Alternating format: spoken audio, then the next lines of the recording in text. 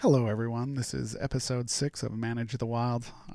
I'm Nick Madsen. Today we're going to be talking about social defenses.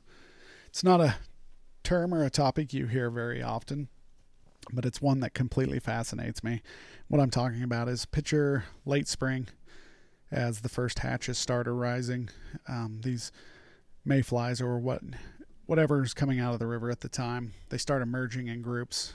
I've been on rivers where my whole body has just been completely covered in flies of some nature. And there's so many that you can't even open your mouth, and the fish are just feeding like crazy. Or picture mule deer dropping their fawns all on June 10th. And there's just so many fawns on the ground that they call this a social defense, and it's been termed the dilution effect. Basically, what happens is their survivability of that event increases dramatically because of the number of others around them. They are less likely to be targeted because there are so many happening all at the same time that predators have a hard time picking their prey. There's a video circling around on YouTube for years now.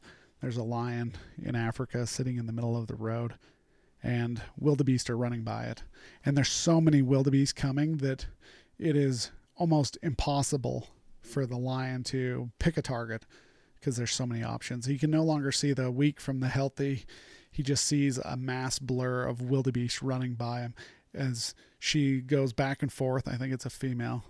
But as she goes back and forth, she just cannot concentrate. And this is kind of what happens with the dilution effect.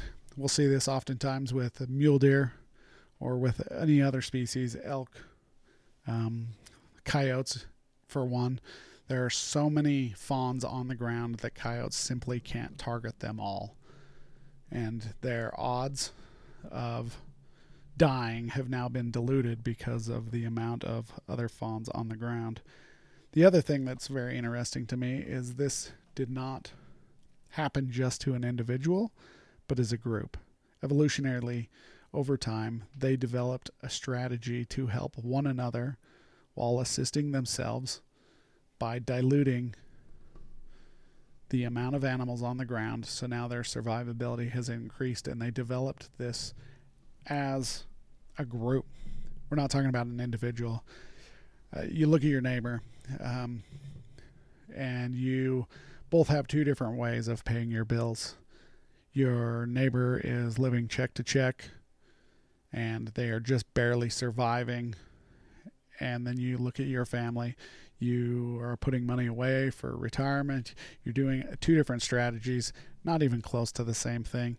And yet you've got a species that can't communicate, and they are working together without even knowing it. It just boggles my mind that this is even an option. So there are cost benefits to doing things as a group. One of those is losing yourself in the mass to be protected. All right, you guys stay wild. Have a great day.